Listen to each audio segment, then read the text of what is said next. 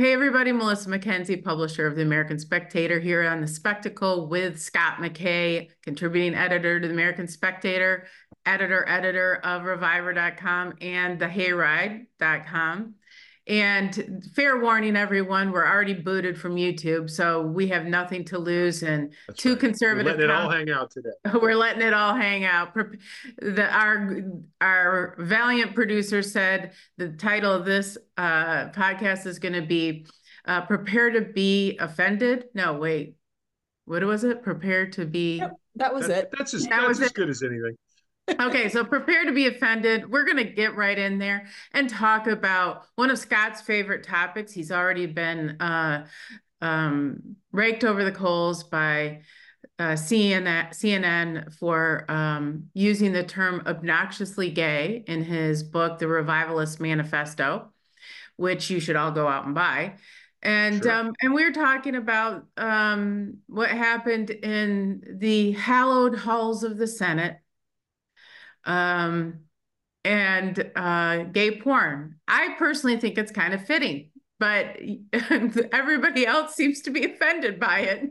Well, we can maybe explore the question of fit in a second. But I do want to launch in because to catch everybody up who like hasn't read all my stuff at the American Spectator and didn't follow per se the CNN controversy surrounding the Revivalist Manifesto. CNN goes and does an attack on Mike Johnson because he wrote the foreword for the book, right? And their attack was, oh, this is a racist and homophobic book full of conspiracy theories, yada, yada, yada. All of this crap that people from CNN would write. But the thing that seemed to tick them off more than anything else was that I called Pete Buttigieg obnoxiously gay. All right. In other words, there's gay and then there's obnoxiously gay. And CNN apparently doesn't think that there's a threshold by which you become obnoxiously gay. And so of late, I think it's appropriate to explore that threshold, seeing as though we have news hooks that pop all the time that give us an opportunity to do so. For example, I had a column last week at The Spectator that talked about how the obnoxiously gay are coming for Abilene Christian University in Texas, who has decided to promote a holy sexuality week at the end of finals in December. Now, Abilene Christian is a Church of Christ university. Mm-hmm. One of the things that the Church of Christ is all about is, hey, sex is not for entertainment. Sex is for procreation, which, you know, they didn't make that up. That's in the Bible pretty explicitly. And so the whole thing is it's like, you shouldn't engage in sex unless you are married to someone of the opposite sex. Well, they go and they do this, and like 2,000 people who claim that they are students, alumni, and friends of the university, mm-hmm. and I don't think they're very friendly friends at that, was in this letter bitching about Abilene Christian's Holy Sexuality Week. And, you know, this is not inclusive, and it's discriminatory against people who want to practice sodomy, and all of these other things. And basically, Abilene Christian University's president and their board got together in response and said, get bent. And not so many. To which the gay people said, gladly. Yeah, they're like, no, we want you to get bent with us. And it's like, okay, that's not going to happen. So, right.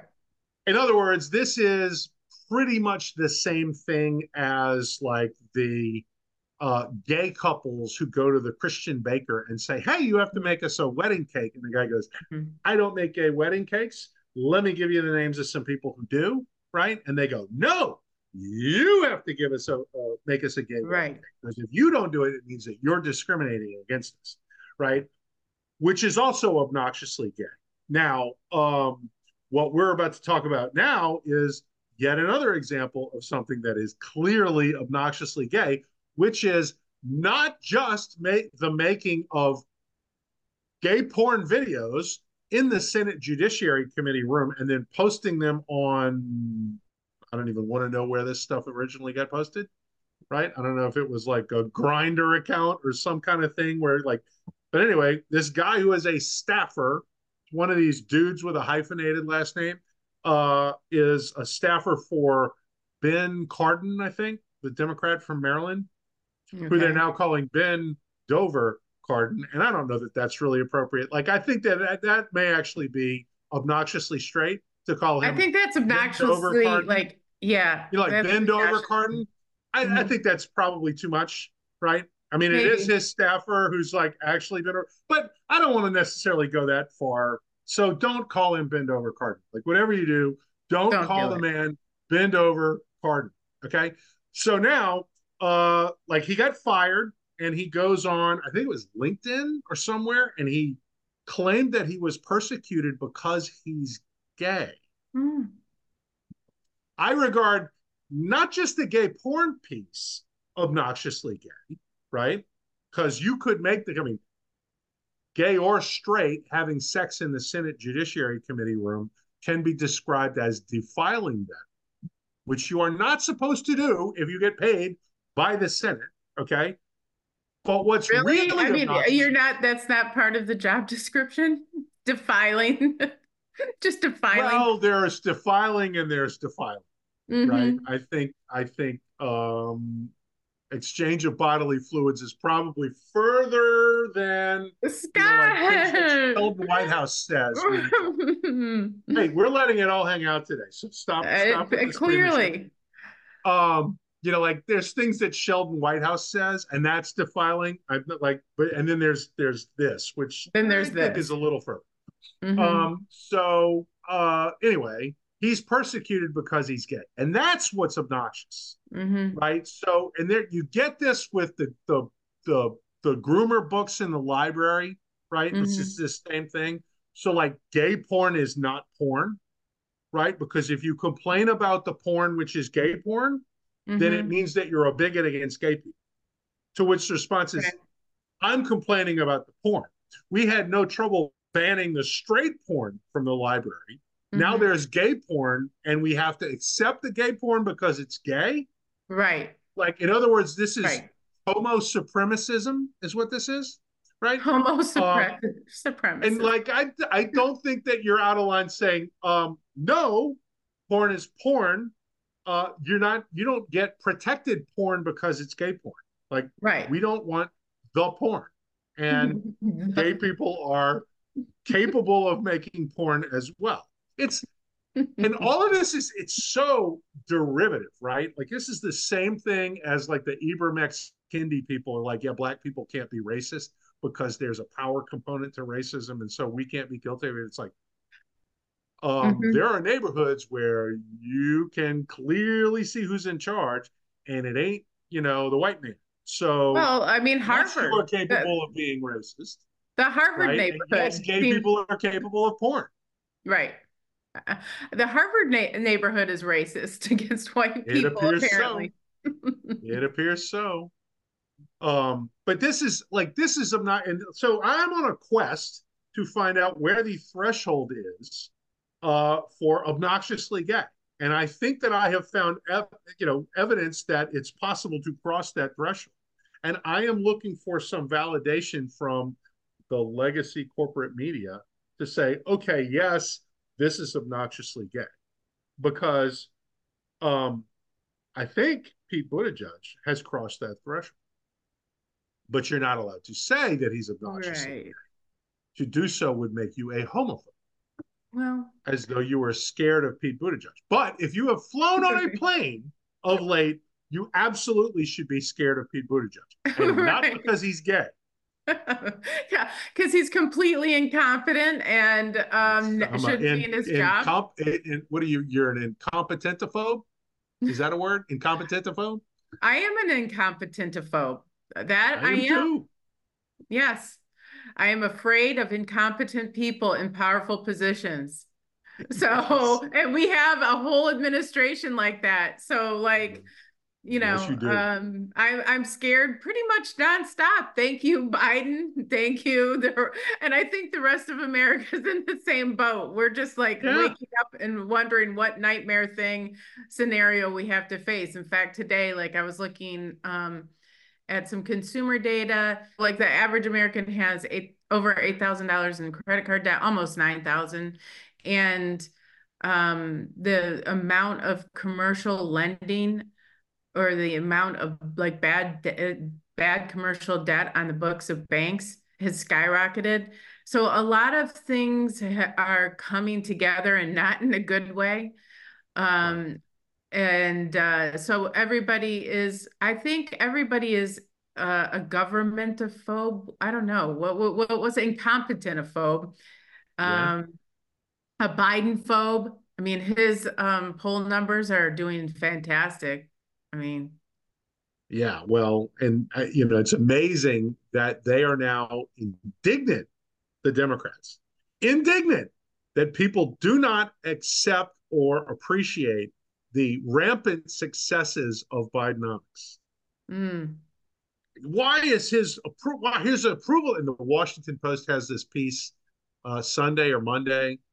The Bidens are beside themselves over Joe's poor approval ratings, and Joe and mm. the First Lady had a meeting with the key staffers over the Thanksgiving holidays, and they're just beside themselves and can't believe it. It's like, oh, okay, like they're the aggrieved party because people just don't appreciate how super successful this administration is, and it's like, okay, sure, The thing is with all of this, cool story, bro. I'm just the amount of kind of, I think that they're looking at the unemployment data and they're thinking most people who want a job have a job.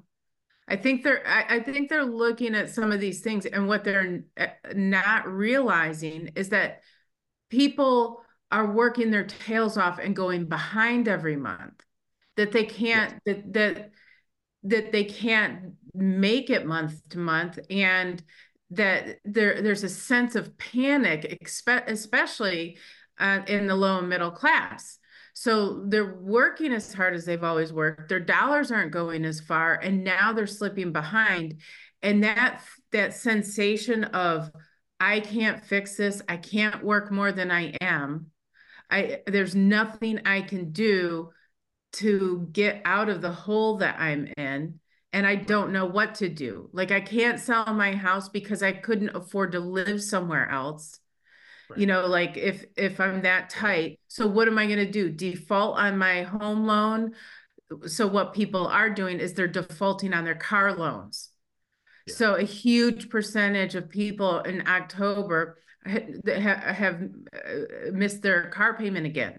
And this has happened now for like 3 or 4 months. Well, the problem is that they can't buy another car because the used right. car market is so inflated and their dollars aren't buying anything.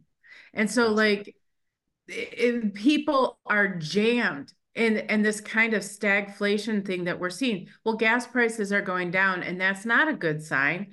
People aren't traveling, people aren't driving. They're trying to cut anywhere that they can, and they can't do it. They've done everything Yeah, they can, and now they're just going behind every month. right. Well, that's full on panic for an average family who is enduring that kind of thing. And for Biden and the administration to not understand this at all, I'm not a close to the bone person. I'm thankful that I'm not in that position. And my food bills are killing me. And my kids have moved out of the house, my I'm on my own, and I have been experimenting trying to not waste food and figure out how that I can make my food bills less, like what can I do, because all the sizes of things have shrunk. So like, Yeah, if you went to Costco, you went to the store and bought a bag of salad, which we all do, it's the same price maybe, but it's half the food. right. And this is the case in a lot of different areas. Yeah. I went yesterday. I'm at the grocery store, Mm-hmm. and it was $150 grocery bill. Mm-hmm. And it struck me that I carried all of the stuff from Mhm. the trunk into the house with In one one hand. trip. Mhm. No, not in one trip. Like, I mean, they're all plastic bags and you put them on your wrist. I carried the whole thing in with one hand, had Right. my left hand free to open the door. And I'm like, $150 worth of groceries in one hand. Right. Wow. Right. Wow. And I mean, I didn't like, Yeah. I'm not buying, freaking Kobe beef here. Right. Basic And it stuff. was just it's like, this is outrageous. And they're like, oh, Mhm. but we've stopped inflation. Okay, let me explain something to you guys. Right. All right. You may, after you ran inflation up in, double figures because you can massage the numbers. Oh, it was only 8 or 9%. Wrong. It was 15% for things people have to buy. It was Right. more, it was way more than that. So you ran these numbers up and now basic essentials are 30% higher, 25% higher, whatever. Right. Okay. Pricing them above what people can afford. All Right. right. And then you say, but inflation's back down to 2 or 3%. And they're like, no, no, no, no, no. I'm still drowning. I'm underwater. And the Right. credit card debt that I am having to accrue in order to try to make ends meet, that credit card debt is at 20%. Right. So say what you want, but my debt service pulls my purchasing power down every bit as much as that 10% inflation, right? And of course, they know all of this stuff. They're pretending to be ignorant of it because they're Mhm. hoping that people will look at, oh, look, we've got all these statistical proof that this economy is awesome, right? Right. And they think they can shut everybody up based on it. And now they're starting to realize that they can't because people have a personal story to tell, and Right. it's not good. I was on yesterday Dan Proft's show in Chicago, Mhm. The Morning Answer, which if you're in the Chicago area, you know all about it. He's the iHeart. He and Amy Jacobson have the iHeart morning show over there, which is phenomenal. I'm on the show, and the Proft brings out this polling that Tony Fabrizio has done, and Mhm. the public is just so spitting mad about the economy and Right. down on like America in the future. Like it's never been this poisonously bad. It's Right. especially, you would think it's old people that were like really, really mad about all this stuff. Fabrizio's like, no, it's people under 50 who are the most pissed off about the economy. Like, in other words, these are people who, um, like, maybe came of age during the Great Recession, right? And Mhm. you would think that, and like, have never really seen that much of a booming economy because they're younger and they weren't like around to see the 80s and all this kind of stuff like that. Mhm. Mhm. They're the ones most pissed off, right? Right. And so that's like a deep seated long term problem because these are folks who, like, they read about the America they think they should have in books. Like it's been so long, they've never even seen it. They saw a brief taste of it when Trump was president, and they're told how bad Trump is. Okay, fine, we can't have Trump, and it's like, yeah, but this is crap. Like you're making me eat crap. Like I don't want to have this kind of America. I'm not happy with any of this. And how do we fix it? And they said, well, whatever you do, you can't elect Trump because he's Hitler, he's a dictator. And it's like, Mhm. yeah, but you suck. And Mhm. so like there's a demoralization and hopelessness factor that comes into like the toxicity of the politics when you're trying to indict your political opponent and when you're making him out to be, this kind of, 20th century genocidal murderer, dictator type figure. And, meanwhile, you do that bad a job that the Bidens Mhm. are doing. I mean, like these people are running around going, oh my God, the country's over. Mhm. Um, Yeah, but there's the an thing easy is, answer, which is don't believe a word Biden says, right? But right. we're not there yet. So anyway, Prof brought that up, and he's like, like, what do you do with a country like this? And I don't know that anybody has the answer to that. Well, I saw some other polling and I can't remember. It wasn't Ruffini and it wasn't Echelon Insights. I think he was retweeting it, but it was something like that. And they were basically looking at so American sentiment is terrible. 67% of people think the country's going in the wrong direction. Who those other, people are, I have no idea, but okay, God Government bless. employees. Yeah, government employees. Yay, Yeah, everything's government great. employees. Right. But the thing is that when asked, even with the economy, the country was completely divided about who they'd vote for, even though the Right. people on the left who said that because Trump is beating Biden on every single thing, like 60-70% say he's better on the economy. They think he's better on the stock market. They think he's better even on foreign policy. You go Right. down the line, there's not one area, not one, I don't think, that Biden is, Crime. Right. pardon? Crime is going to be a big issue, and It's Trump going to thinks be a that huge fraud out issue. of Biden. Yeah. But when it came down to it, even with all of that, even with the sentiment, even with a good chunk of the left saying that Trump would be better on everything, Right. the way they would vote is they would vote for Biden Right. because So the it's question so. there is that evidence of this, kind of shy voter thing? And I'm not saying it is, but No, it I think might it's have no, something to I do with think it. it's tribalism. Could I be. do. And I think that I don't think that we're ever going to have a blowout election again, not just because of all the voter fraud and ballot harvesting and all that bull crap, but also because people have gotten so tribal that I think there's only like 2 or 3%, maybe not even that, who even would change their mind. Okay, well, what I would say to that, I don't know that I disagree. What I would say to that is your blowout election comes from one of the two sides giving up. Like for example, that's what you just had in Louisiana this fall, right? Mm, Which is the hmm Democrats just gave up because I mean they've ran this place into the ground. We've you know hmm we're net population loss since 2020 in Louisiana is like 90,000 people. hmm Um, which is like that's not net out migration, which is way more, right? When you have 4.6 million people, you're going to have births more hmm than deaths that will your population's going to rise, and like the net out migration is so bad that it overcame even that, and the population in total is dropping. mm, um, which is the legacy of the Democrats running the state for the last 8 years. And hmm so, like, their own people didn't show up to vote. Black Democrats, particularly, is like, forget it, I'm not even interested. And their turnout numbers in like Orleans Parish, where New Orleans is, just through the floor.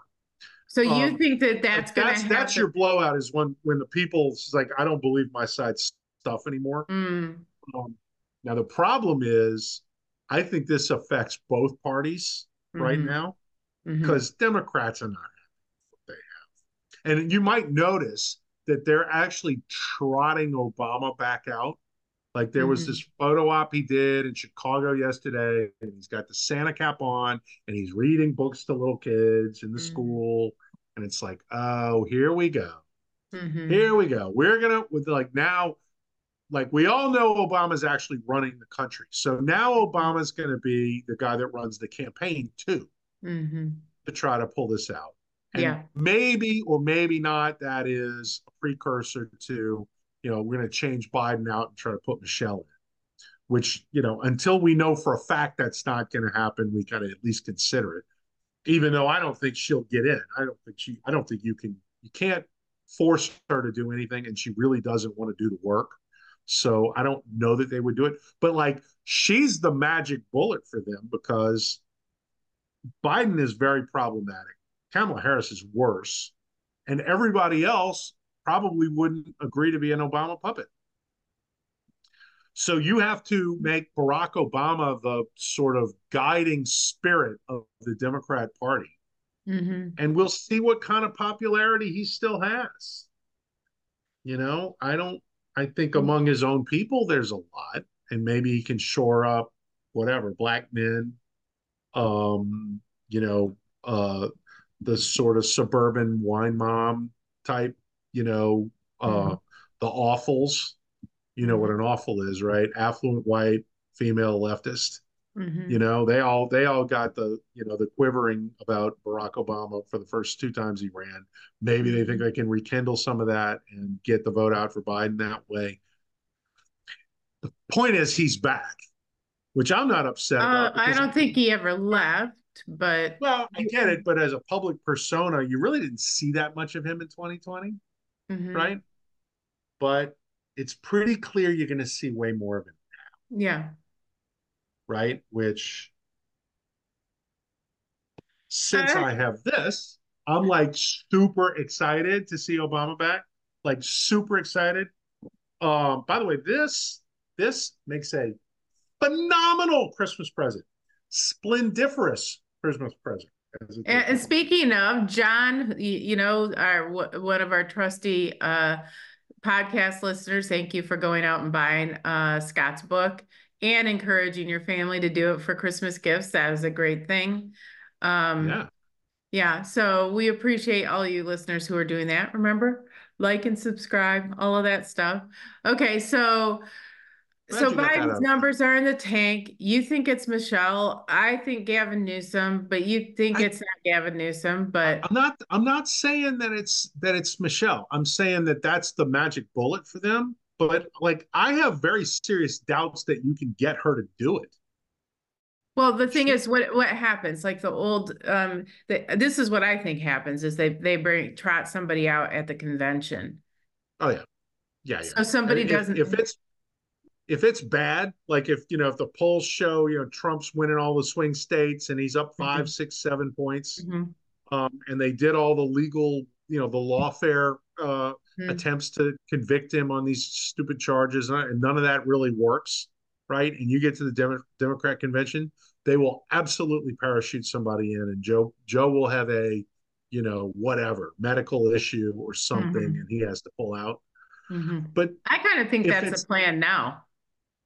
yeah, I would think. I mean, you can't ride with a guy who's getting approval ratings at 33 and 34, like Pew and Monmouth had this week.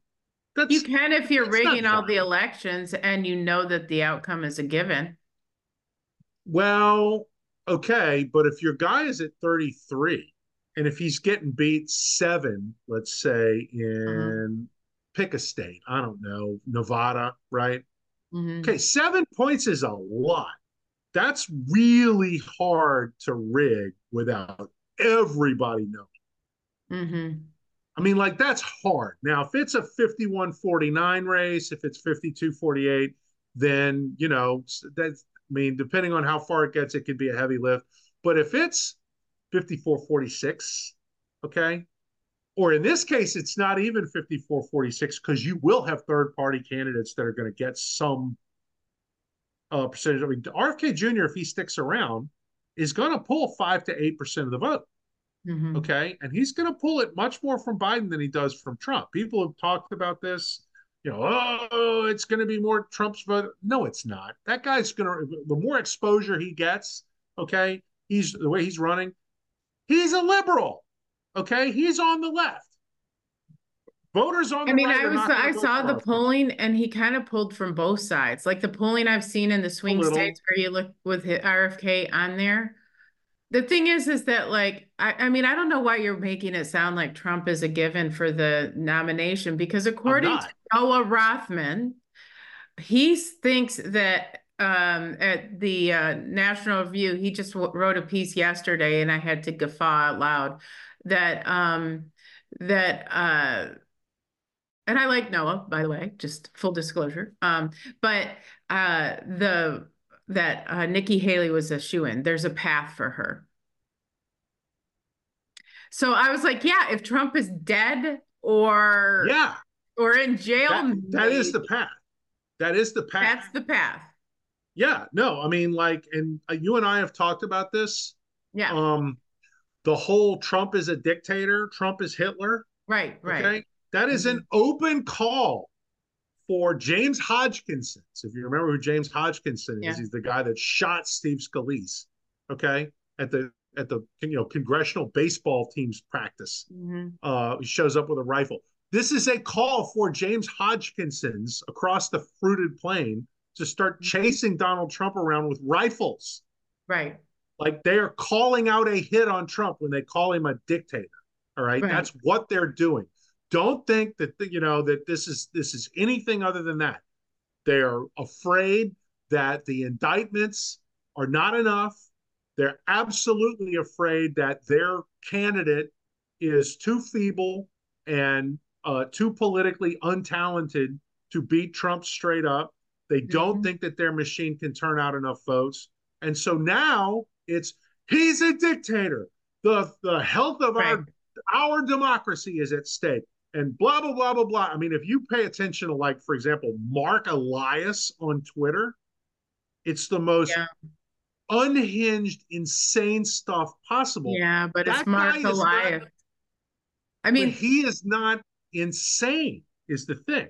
He knows what he's doing. Oh, he knows what he's doing. Mark Elias, by the way, for everybody, for the people out in the back, is the guy who engineered the lawsuits in Georgia because before that, the Russia hoax.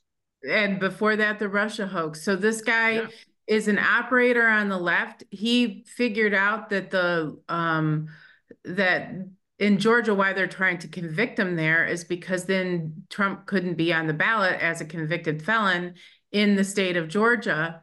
And I think it takes him off the ballot in North or South Carolina. I can't remember which also has a law if you're a convicted felon. I mean, this would go probably to the Supreme Court, but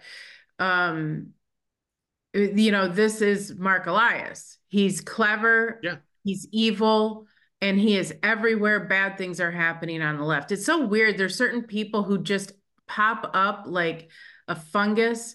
There's a couple activists who over the years, and they've been Clinton people forever, and just nasty as people you'd ever meet. And you dig deep into some of the things that are going on, and it's always them. It's them again. And Mark Elias is one of those guys.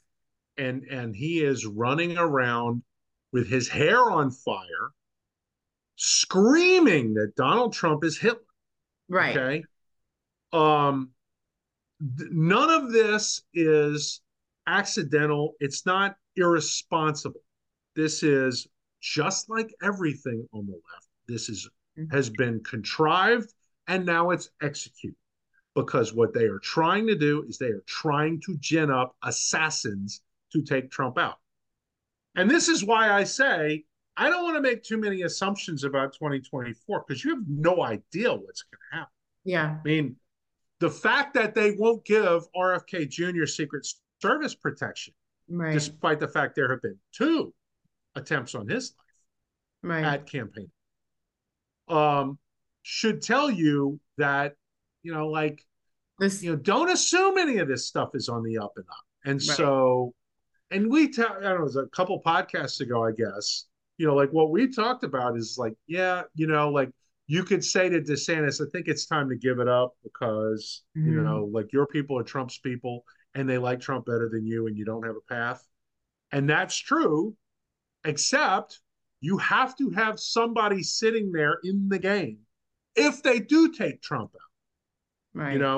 And you get stuck with Nikki Haley, who is as Democrat light as you can get. And I mean, you want to talk about uniparty, Bush Republican, no change from the deep state tyranny that we have right now, is to make her the Republican nominee, and the American people have no choice whatsoever in that election. You have to have somebody. Now, you may want Vivek Ramaswamy instead of DeSantis, and I can live with that. But if you're a Trump voter, you need to have a backup plan because these people may very well instigate somebody taking him out.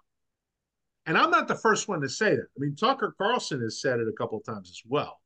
And he's not wrong because it's patently obvious this is what they're calling for. Which is depressing to talk about. I get it. Well, the thing is that, I still say that Trump is the de facto person, and all of this talk about a path for Nikki and everything else is No. just tiresome. So, oh, by the way, another volcano just erupted, this one in Iceland, and I'm wondering if Mother Earth is doing her part to make sure that she, stores her carbon credits. I only bring this up because it makes me crazy because like, one of these volcanoes goes off and it like is 10 years of climate change or carbon in the atmosphere. And supposedly your car and mine are the real cause of the problems here. Cow farts. So annoying. Cow farts. You have to Um, kill all the cows in Ireland to keep the climate from right, changing 1 degree, and then you get a volcano in Tonga or Ireland or Iceland rather, and 100 years worth of emissions right. that you're trying to stop. You know, and we're supposed to believe these people when they trot out the Greta Thunbergs and the rest of these clowns, to Right. tell us that, oh, your SUV and that steak on your plate are going to Hmm. kill the planet. Right.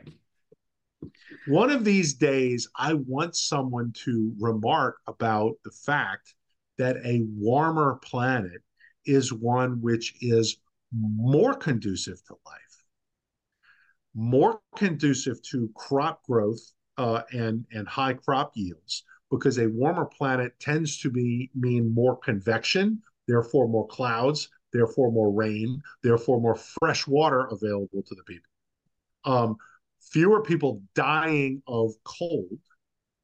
Um, I want, I desperately want someone to begin remarking about the fact that Greenland used to be green, which is why they called it Greenland in the first place, and how, England was one of the best places on earth, if not the best place on earth, to make wine back in the day. And now it's too cold in England to make wine, and they make wine in Spain and Italy rather than England, right? Like, I would like very much for people to start talking about those things rather than listening to this idiotic climate change crap where they blame things that have nothing to do with the weather on climate change. Right. For example, you will hear these idiots talk about a volcano in Iceland being part of climate change. You will hear that. You It's nonsense. You will this hear it. just makes me tired. This is so stupid. I can't take it. Of course, the climate's changing. It's always been changing. It's gonna change. The earth, like a body, is a living organism. Yeah. It gains weight, it loses weight, it breathes, it moves. It depending on the health of it, it gets warmer, it gets cooler. And and all of it is a self-regulating organism in order to sustain life. And the minute that God doesn't want it to be that way anymore is the minute that everything goes sideways. But until that time, what we do as individuals, driving our little poopy cars or doing whatever, is not making a dime's worth of difference in the long term. Because, this is the one thing that there's this 1950s dystopian novel, or it might have been 1940s, called The Earth Abides. I highly recommend it. It's out of print now. I got a used copy of it. It's really, really good. But one of the things that I thought about watching it, and I love or reading it, and the title of the book being "The Earth Abides," the Earth is going to survive. You and I might not, but the Right. Earth will survive. Nature finds a way. Humans, on the other hand, are idiots, and so we might make it so that we nuclear annihilate ourselves or do something equally dumb, based on what's going on in the Middle East. I mean, I'm sure you saw the something mile and a half, you know, truck wide tunnel that they found right, Oh yeah. on the other side of the border, and coming almost, and there was and the opening of it came right up to where a Israeli army, I don't know if it was just an outpost or an actual base, but anyway, I mean, they're finding this, complete evil den underneath Gaza. And one of the conversations one of my friends had, who's in building, he's like, it costs $12,000 just to make an average American cement driveway. Can you imagine how much money it took to use all that cement to make this tunnel system? All of it. All And of we it. paid This is for it. what this is what they spent all this money that they were given Right. to like provide water and electricity and housing and like all of this stuff for the people of Gaza. This is what they spent it on. Well, they did Was provide housing and electricity and everything. The people went underground to fight Israel, and they're living underground, and they have really nice ventilation systems. They have nice yeah, electricity. They have full kitchens. Like they were showing everything. It's crazy. Like it's a whole city underneath there. yeah, So they paid for it. We paid for it to we the paid tune for of it. $6 billion a year. It's Yeah, sickening what yeah. you know. Well, and the thing about it is like, okay, so you go to the Palestinians, you say, hey, are you okay with this? Because that money should have been used to like give you an opportunity for a real life. Like, are you okay with the fact that this is what they use the money on? And you know what's sad? Most of them are. Well, yeah, If this is what it takes to, drive the Jews out of Palestine, right? Then I'm all for it. And it's like, well, then why in the hell should we care about your problems? Like, why should we ever give you money again? Like, why should we care right. if you end up collateral damage when the Israelis have to bomb Hamas in that, out of existence? Like, you know, you, you have forfeited any claim to civilian status when you support all this. Right. This is, I mean, I go back to like Dove Fisher's column a few weeks back at the American Spectator. Says Dresden, these people. Okay, nobody gave a damn that Germans got freaking, bombed to oblivion, and they set off the firestorms in places like Dresden and Hamburg, and nobody cared about the Germans. You voted the Nazis in. Okay, you brought this on everybody. All right, you caused all this trouble. That was your vote that did that. You didn't have to have the Nazis. You could have had somebody else, but you chose this. So you suffer. And he's exactly right about that. And it's too bad that in the 21st century there's every Palestinian life is sacred in Gaza. It's like they don't regard themselves as sacred. They put up with Hamas having a military base in a hospital. Like they put up with that. You could never do that in America, right? I mean, and we're supposed to be this kind of bloodthirsty savage people. You would never, hey, I'm going to put Fort Hood under a hospital. Well, the answer Right. is no, you won't, right? In Hamas or in Gaza, yeah, that's par for the course, and I'm supposed to respect that. Like Right. I'm supposed to say, oh yeah, we got to make sure there's no civilian casualties. There are no civilians now. You know, do you feel sorry for the people that got used as human shields? Sure, but that shouldn't interrupt the mission. That's insane. And the fact of the matter is, okay, um, we will be back at this again and again and again and again if Israel is stopped before they finish Hamas off. Well, And the worst part about it is, go ahead.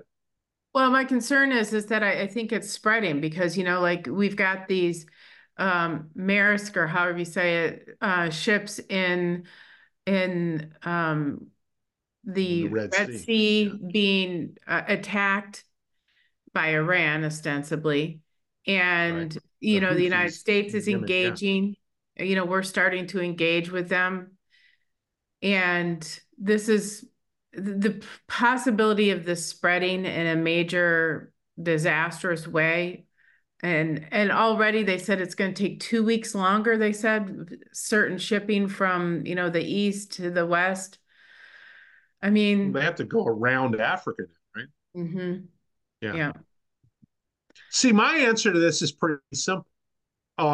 You pack up all of the Palestinians in Gaza and you bring them to Yemen. That's what you do.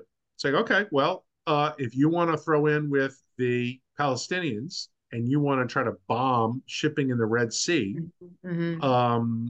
and you're Iran's cat's paw, whatever, you get people.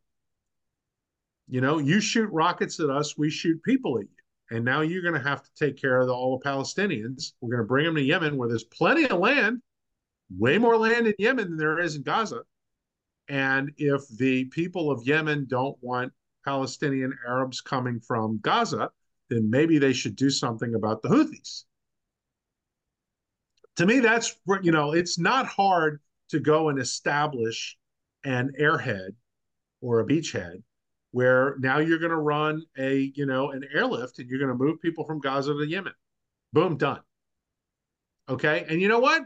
Maybe instead of building tunnels and things like that with these people, if you're in Yemen and I give you $6 billion a year, like maybe that money gets used to build apartments or schools or water systems or something. Because what else are you going to spend it on? Right? You're not next door to Israel. So, like, you know, maybe you can get a little bit of efficiency there.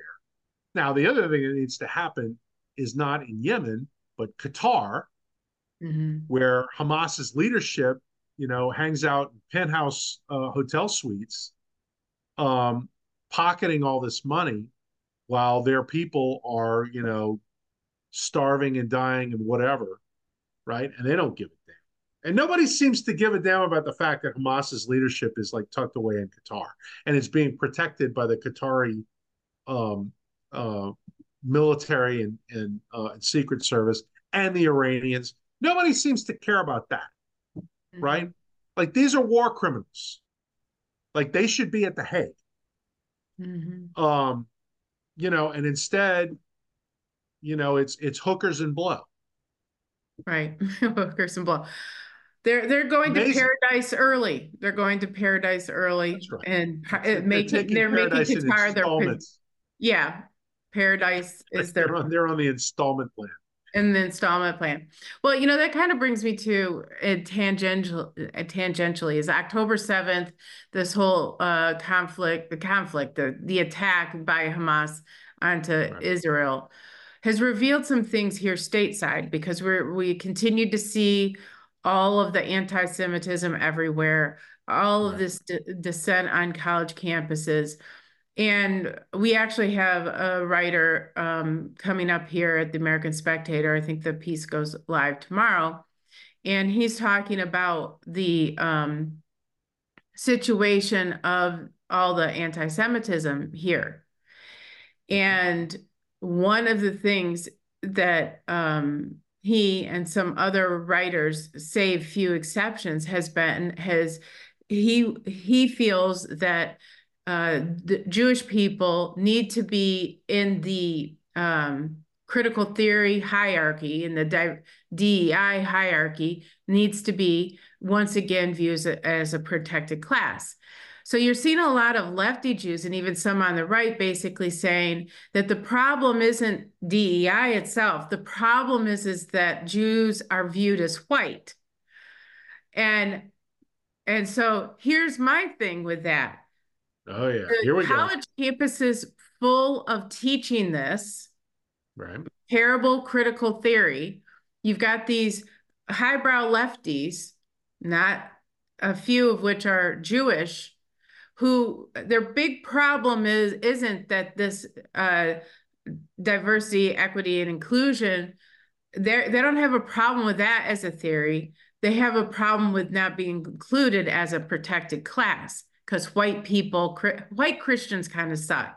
Can we all just agree on that? And can't we just be part of the protected classes again? And so I'm writing about this for tomorrow. And so there was a podcast with Tucker Carlson. He was on Tim Pool's podcast with Charlie Kirk. And they're talking about white people not traditionally viewing themselves as white. Right. Yeah, I Because have a what rant about that myself. So yeah.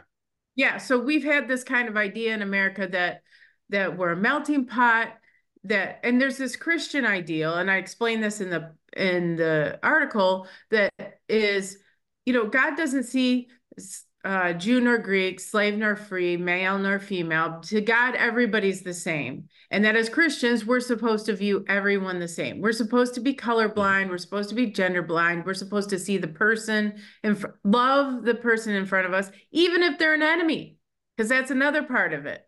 We're not tribal. We're not seeking vengeance, because vengeance is the Lord's.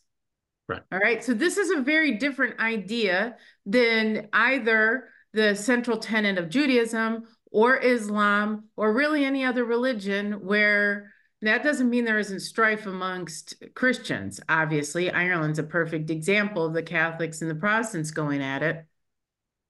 But in an idealized version of Christianity, you're colorblind, you are loving your enemy, you're not seeking vengeance. That's the idea. And that was the foundation of an American idea. And it's Sure. antithetical to this diversity, equity, and inclusion, which is identifying as a group. So you're Yeah. a woman, lesbian, person of color, and check, check, check, check, check. So, or transgender now, you are the most harmed class of person on the planet, and therefore you get extra credit points, and we should be helping you in any way. And also, white men are terrible, they're colonizers. Well, all of the DEI stuff is coming home to roost with what's happening in Israel. And so you've Sure. got people on campus going, well, we're brown people, and it was brown people over there feeling oppressed by the white Jewish people. Never mind that there's brown, Jewish Right. people or black Jewish people. That doesn't matter. Well, for the sake of argument and for feeling good about ourselves with this, this identity crap, Jews are white people, they're colonizers and they're oppressors. Right. So finally, we're getting a really great, solid example of how this doesn't work. And the people who've put, some of the people, the lefties who've pushed all of this, are like, well, we just want to be protected. We don't want to get rid of this infrastructure because, hey, it's kind of Right. great being a part of a protected class. There's a lot of power to be had. Sure. You right? You don't want to give that up. But my thing is like what Tucker and Charlie Kirk were talking about. What happens when white people who are increasingly secular view themselves tribally and sit there and go, well, and this is bad news for everybody out there. There's more white people still. There's Yeah. more white men still. You are a minority still. What that means, though, is when the majority views themselves as the aggrieved class of people, what Yeah. happens? Because Well, under this whole thing, might makes right. There's no governing principle that's right. here of Christian charity. There's no, forgiveness here. There's Right. only will to power. And so when white people start identifying like La Raza does, when you have the white version of that, it doesn't go good places. Well, we've already seen it. Okay. I mean, what you're describing is Nathan Bedford Forrest and the Night Riders in Tennessee in 1868. Okay. Mhm. You know, you're describing the Ku Klux Klan, Mhm. you know, not just all over the South, but all over the country in the late 19 Mhm. teens and early 1920s. All right. I mean, you are describing all of these bad things that the left ascribes to white Right, people currently. right, You know, they're going to get their money's worth because when you start acting as in a collective sense as a tribe, you know, this is what you get. And you've seen all over Europe, you see, whether it's the Basques or whether it's the IRA or whether it's all these different things, when you get people that operate from a tribal mentality, Right. okay, I mean, the Balkans, all right, I mean, the Serbs and the Bosnians and like you've seen, white people are very capable of this kind of stuff, and we Right. have been very blessed for the vast majority of American history that most of this in America is very transitory, Mm-hmm. you know, because look, at times, even within white people in America, you have disparate groups. There were Irish, there were Italians, you've got the Scots Irish, you've got the English, you had Germans, you've had Scandinavians, you had all these different kinds of people. Look, Right. I, all of my life, I have bristled at being called white. Right. Okay. Half of my family predominantly is Cajun. The other half of my family predominantly is Scottish. Okay. And you wouldn't think that there's much that those two have in common, but you'd be wrong because both of them, okay, are groups of people who were horribly treated Right. by the British Empire. The French, the Cajuns were French who lived in Acadia, and they were booted out by the British when they took over that part of Canada and replaced by the Scottish. Okay. I mean, my people, the Clan Mackay, okay, were from Northwest Scotland. And in like 1805, the British showed up with guns and ships and said, "We're tired of you bastards. You're a bunch of horse thieves and revolutionaries. Get on the damn boat. We're kicking you out, and we're going to start crofting sheep on your land." And they didn't like it. They had no choice, but they all got on the boat and they went to Nova Scotia. Okay. So, Right. like, I got it on both sides of my family that were horribly treated. You think I can get reparations for anything? No. If I'm lucky, people will buy the Obama book and make me rich. That's as good as I can do. All right. Right. Because nobody's trying to give me anything for the historical sufferings of my people. And Hey, so wait a I don't minute. want to be called. Go I ahead. have a question because I too am Scottish, Clan Cameron, Clan Campbell, and um, we were part of a sept in Ireland before we were in Scotland. But anyway, when did your family come over to Nova Scotia? Because mine did the They same. the Highland clearances were in 1805. Yeah, Okay. that's yeah. But I mean, so like my thing is I bristle at being called a white guy because it's like, well, all right, well, that tells me that I'm the same as Lithuanians, Right. um, Armenians, Right. Greeks, right? I don't have anything in common with those people. I mean, like, I don't have anything against them, but their Right. history's not my history. No, right. They're the same color. Give me a break. That means nothing. Right. And this is like they do this with Asians, and it's worse Mhm. because you could be an Right. Uzbek, you could be a Pakistani, you could be a Korean, you could be a Mongolian, you could be an Indonesian, and they're going to call you Asian. They actually Right. they actually call them APAC because they'll throw Tongans and Samoans in that same group as though they have anything at all in common with Pakistanis. Right. It's utterly retarded the way they do this kind of thing, Right. and Right. it's all basically trying to group people into intersectional Mhm. tribes that they can then control. And oh well, there's more power in numbers if we just say they're Asians, and the Chinese and the Filipinos don't even like each other. Well, the So Chinese and and the the Indians and the Japanese hate each Pakistanis other. absolutely don't like each other. Well, Indians and Pakistan. I mean, the thing is, the list of hatreds, you can go down them, whether you're white, Asian, or, Right. go to Africa, you're going to have the same stuff because neighbors hate neighbors. That's just a rule. I mean, the Bantus and the Zulus and the Mhm. Xhosa, those people don't like each other. They're all No. Southern Africans and they can't stand each other. Part of apartheid in South Africa wasn't just to keep those people away from the white people, it was to keep them away from each other because the Right. Bushmen were getting slaughtered all the time by the Zulus. And it was Right. like, well, we got to do something because, we don't want to have all this blood on our hands. And yeah, they Right. were a bunch of racists, but they were also trying to govern. Right. And this was not an easy group of people to govern. No. And so, like the idea that, well, we're going to take some tribes that are largely disparate and we're going to put them into, Hmm. political pressure groups, Right. right? Asian Americans. And it's like, you guys are so ridiculous the way you operate. And this is so anti-American, this critical Hmm. theory intersectional project that these guys want to lump everybody into. The entire point of this country was that individuals and families and people working together voluntarily were the basis of society, Right. not what aggrieved tribe you belong to. Right. You may not even like the rest of the people in it. I mean, even within, say, Jewish Americans, there are vast differences. Yes. I mean, this is the thing.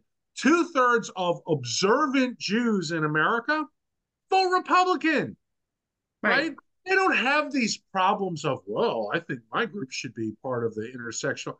No, Right. they don't want No. any part of that project because they don't believe in that. They believe in the actual American project, which Right. is about individuals and families and people working together voluntarily rather than sitting in some lecture by some freaking Marxist asshole who's trying to lump people into a collective Right. to benefit, by the way, the people in charge of the collective. And this Well, is to the benefit the elite. yeah, right. And this is the other thing that I want to like make sure I get across while I'm doing this counter rant to your rant, which Okay. which is that what you're seeing with the leftist Jews who are now going, wow, the DEI thing is great, but it's not great that I'm not part. It's like, okay, this is the socialism you asked for. Right. Okay. The socialism you asked for, and you're not going to be happy to find this out, it ends with you in a ditch, face down, Yeah. because you don't get to run the socialist paradise like you thought you would. Guess who Right. gets to run that? Stalin. That's who gets to run it. Because when you eliminate all of the things that make up civil society that govern a civilization, who can make money, who can bring a product to market that people want, you Right. know, who lives a virtuous life, who is a leader within their community on things that don't have to do with politics, who can mobilize people voluntarily to go and solve a problem in their neighborhood or whatever, right? There are a million different ways that people can achieve some sort of social mobility in a free society. When you take all of that away and you substitute for all of those great things that people will naturally do, and now you're going to impose political power as the only stratifying force in that society, guess what you get at the top? The most ruthless sons of bitches out there. The Mhm. people who are willing to do things that nobody else is willing to Yep. do. If they will put a gun to your head and pull a trigger and smile, they get to run it because people get scared of them and give them power. And you know what? That guy will look at the pointy headed intellectuals who thought DEI was a good idea, but they just wanted to be at the top of the totem pole. And he'll Right. say, no totem pole for you. Into the ditch you go because you're a pain in the ass. We Yep. saw how you behaved when the society was free. Now that my crew is in charge, we're getting rid of all Yep. the pains in the ass, and you're at the top of the list. And guess what? We like the capitalists better than you because those guys know how to adapt to societal changes, Right. right? They may not be happy, but they'll figure out a way. You're not about figuring out a way. You're about bitching. And guess what? You don't want to bitch when the society goes communist because the first thing they do, bitches get stitches. Okay? That's how it works. And these people do not understand this because they don't understand anything. Right. The intellectuals, the useful idiots, and all those people, whether it's Lenin or Stalin or Yep. Mao or Pol Pot or any of these communist dictators, Fidel Castro, those Yep. are the first people they get rid of. They put them in a ditch, they shoot them, they drop them in it, and somebody else buries them because they don't want any part of this. And these guys who are so miserable and have to complain about everything in a free society have no idea how good they get because you get to be a bitch in a free society. and people will tolerate. But the Right. minute you get what you want, you find out you don't want it at all because Well, it and the ends thing very is, badly for you. we're seeing a taste of it, right? Because Yes. who's angrier and who has more power intersectionally? Right now, it's the pissed off Arabs, and it's not fair and it's not Right. right, but they Right. know what to do with a gun. They know what to do, and they're not afraid to rip down posters, and they're not afraid to beat up and knife the Jew, and they're not afraid of doing all of that. And who's going to say anything? They're a protected class and they have suffered. Okay, so and this is how the communists take over. They feel aggrieved, and then they take over, and they're like, I'm in charge now. Right. Keep on talking, and I'll be doing, and I'll be Oh, taking the power. and by the way, people learn from experience. And you know what the communists learn from experience, which was Soviet communism didn't work because it wasn't brutal enough. Chinese communism made it because the Chinese communists were perfectly willing to do Tiananmen Square. And then they said, you know what? We'll give you private property. In exchange, there's a social credit score, right? And when there was a Muslim uprising among the Uyghurs in Xinjiang province, they said, okay, the answer to this is genocide. Okay. That's the communism that survived. First of all, it's the Cultural Revolution. You're not allowed to be a dissident if you're quiet, right? This is not a question of like the Soviet Constitution and the Obama Justice Department essentially brought this on as part of their philosophy. But the Soviet Constitution grants the freedom of religion. It says you can go to church and you can worship in the church that you want to worship in. The minute you leave that church, you're ours. Okay, so you keep that crap in the church, all right? And you live the communist way when you're not in church, right? That's the Soviet Constitution. That's Russian communism. Chinese communism is we're coming into the church and we're going to tell the Catholics what they can say. And you're going to have a picture of Xi on the wall of the Catholic Church, all right? And if you don't like it, let's show you what we did to the Falun Gong or the Tibetans, okay? Right? So that's Chinese communism, where they want to control your mind and they will put you through struggle sessions and they'll do whatever. They'll charge your family for the bullet, all right? Every one of these people on the hard left in America today are Maoists. They are Chinese communists. They gave up on the idea that, Marxism is an economic construct and the state needs to control all the means of production or own all the means of production. They're okay with that. They'll take a fascist economic, but they want your mind and they will stop at nothing to control how people think.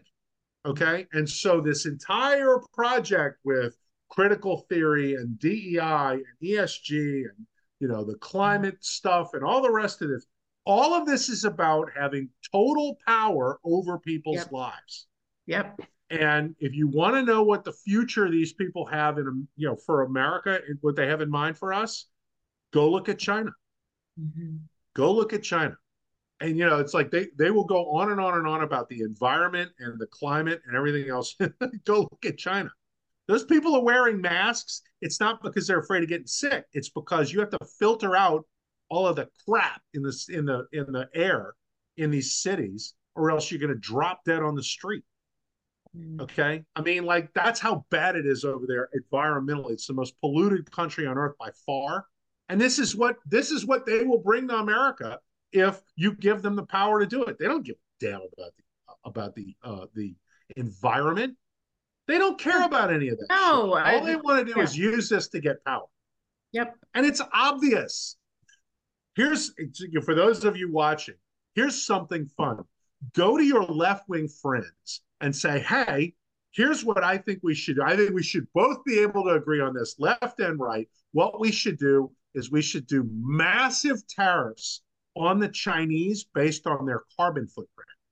And until the Chinese adopt the kinds of environmental regulation and tax structure and so forth to lower their carbon footprint, all right, we're gonna put tariffs 100% on Chinese goods.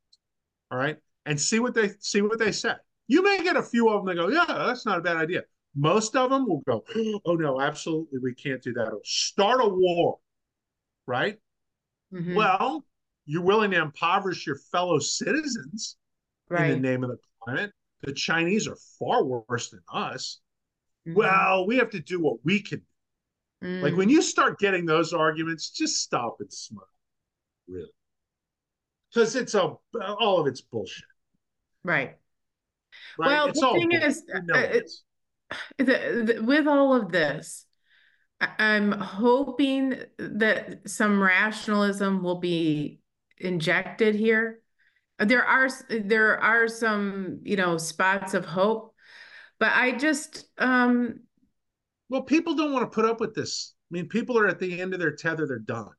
And mhm, the Democrats are finding this out, and they're finding out how screwed they are from the standpoint of typical, like usual American politics. right, So that what's available to them are like novel legal theories and other right, means of getting what they want, right. things which have not been done like either ever before in America or not for a long time. And Hmm. it's like, okay, so how ruthless are you willing to be? Right. And do you actually have the horsepower to follow through and do these things? Because once you do the stuff you're going to do, whether it's putting Trump in jail on charges about documents, right, Hmm. or something like that, um, like what you get to govern doesn't look like what you have now. It certainly doesn't look like what you got in 2008 when Obama went. All right, like Right. it's a different America. And it's not all that easy in America to govern, right? Like you go look at these cities that the Democrats have managed to completely dominate, Mhm. and every one of them is a crap hole. I mean, there's homeless everywhere. Nothing works. The schools are horrible. Businesses are all moving out. I mean, like you're ruling over a ruin, and that might be fine. But when the whole country becomes a ruin, like it starts becoming much less fun. And yes, power is seductive, and people, especially people on the left, love it. Um, but how long can you hold it when your side says, you know, this doesn't work, right? Which is, like I said, that's what happened in Louisiana. They had it for 8 years, and Hmm. they completely failed. And at the end of the day, their people gave up and stopped going to the polls, and the Republicans went in big. And now the question is how much of this can we roll back?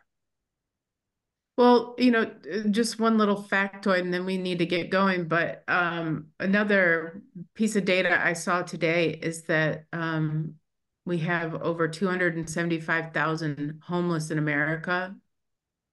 That's I think awful. I thought we had more than that. there's got to be more than that. Well, all these illegals are homeless. What about Well, them? right. Well, and the other thing is when I was in LA, uh, you know, um, 4 years ago, there were 66,000 homeless people in LA, the city, Right. Yeah, there's no way and there's only the 275. county itself had 100,000 or something crazy, like just off Wow. you know. Yeah. And so, like, That I don't that know, number's that number's got to be way low. right? If there's not a million homeless in America, I'd be shocked. Yeah, yeah. But one or the other, what they did say is that we have more than we've ever had in the history of America, Yeah. and it's just You remember how they used to scream about all of the homeless when Reagan was president? yes, mm-hmm, And I mean, there were, how many there were in LA at the time? There were probably like 1,500 people, mm-hmm, right? I mean, it was like they would find some like some wino, on Skid Row someplace, and they go talk to him. It's like, oh well, yeah, I've had a really rough life, and I did this. Like this poor bastard, and he's homeless, and he's one of countless right, Americans, and it's like right, now you've got entire refugee camps in downtown areas under overpasses, and they didn't even want to talk about that. Instead, the local government is like passing camping ordinances where you can like just openly camp out on the streets of a city, and like well, okay, so we've gone from it's a national scandal that you have a few homeless when Reagan is president to now it's like we're going to coddle these people and we're going to like treat it as though it's an alternative lifestyle. Right. Um, and then we're going Well, to and add we're gonna millions of people from the third world who can't right. afford to have a place. And if we're not going to give them $2,500 a month to live on, which they do, or put them in a luxury hotel in New York, which they do, like they're part of the homeless as well. And it's fine. It's all fine. Everything is good. And you can't blame this on Biden because these are things that he has no control of, is the narrative. Okay. I thought you were actually saying that, and I was going to No, be, what? no, I absolutely blame it on Biden. Son of a bitch is Yeah. responsible for all of this. Right. Right? I mean, you're the one, like all of these people who are missing home payments and get turned out of their house, right? Well, guess what? A mortgage payment, the average mortgage payment in America is 90% higher than it was in January of 2021. Okay? I mean, there is one guy out there who's responsible for this, and it's Joe Biden. And So, he yes, could still, the homeless and the thing is I think he could still win the presidency, even with all that. maybe. Like I said, I'm not going to assume anything about 2024 yet. Yeah. Okay. Well, before we go, this is our last podcast before Christmas. So Merry Christmas, everybody. And Happy New Year, because we're not going to record next week. This is it. Right. But in the meantime, hopefully you guys will go out and buy Scott's books, Racism, Revenge, and Ruin. Like amazingly good Christmas present. Amazingly good. Buy it on Amazon. Buy it on and leave us an Amazon review once you read it. Yeah, there you go. And so I want to thank you all. If you're happy with what you see here, with what we're doing with the American Spectator, would you please, I don't do this. This is the only time I think this year I have done it on this podcast. Please go. We'll put a link in the, we'll put a link down here so that you can give. We're doing our end of year giving. You're figuring out your taxes. You have a choice between giving to us and Uncle Sam. Give to us. We're so much more worthy than Uncle Sam. Don't spend it in taxes. Give to us, and we can continue doing this. I'm just going to give a little plug about the American Spectator right now, like what we've done this last year. We have two missions. I don't know if you all know this. We have two missions at the American Spectator. One is to write and put out the best conservative political and cultural commentary. That's part of what we do. Another part of what we do is bring along young talent. This has been a part of the American Spectator tradition from the beginning. When Armet Terrell started the American Spectator, when he was in college, he was a college student. We've always had young writers. We continue to have young writers. Our editor is young. Our two editors are young. Ellie Gardy, who is one of our young writers, has a book coming out this coming year. And we really, really, really support young people and developing them and giving them opportunities. And we have an amazing young staff. We've had an amazing young group of people, and it's growing. I have about, I'm the publisher, so it's my job to hire and fire and doing all that. And I have about 3 or 4 people right now that I'd like to hire, and we just don't have the funds for it because we could help these young people. Not only are they conservative, which makes them exceedingly brave in this world, to be that young and being and committed, but they need a place where they can be developed, have good training, and then so they hold fast to their values when they go out into the wider world. We've had young writers go everywhere. We have people who start out as young writers who are at the Wall Street Journal, who are at the Detroit News, who are editors of a crypto newspaper, who are at the Washington Post. We, you name it. You name an organization, a media organization, and we have young writers who started with us and now are there. And I mean, Greg Gutfeld was a young writer for us. Malcolm Gladwell, believe it or not, was a young writer for us. The editors of the editorial page at the Wall Street Journal were young writers for us. We on and on and on. We have people, even at National Review, our competitors. There's a couple guys who are young writers for us. All over, Washington Free Beacon, Washington Examiner, you name it. So the thing is that any help that you give us, we're helping to, people are bemoaning this younger generation. Well, I actually have good news about this younger generation. Yeah, there's some that are terrible, but they are made up for by the greatness of the young conservatives that I'm seeing. And they're smart. We've got writers from Notre Dame and Hillsdale and Wesleyan even, from American University, from, we are bringing along people who have been brave in hostile college environments. And we're brave there, and now they're brave here, and they need the support. And so I'm asking you, not just for the American Spectator, but for this program specifically, it is paying dividends, and it's the kind of thing that pays dividends for generations. So when you give to us, you're making a huge difference, not just for our institution, but for the future of truth in journalism. And it's encouraging. I get to work with these young people every single day. And so I can't get too cynical because they're pretty great. And they have survived a terrible environment, a world that, people my age and older just can't even really fathom, and have maintained their values and are doing really amazing, courageous work. So anyways, give if you can. Merry Christmas to you all. Thank you for being loyal, and thank you for writing us. You can write me at Mackenzie M, Mackenzie M, as in Melissa, at spectator.org. Where can people reach you, Scott? Because I get a lot of email to me that people want me to give to you.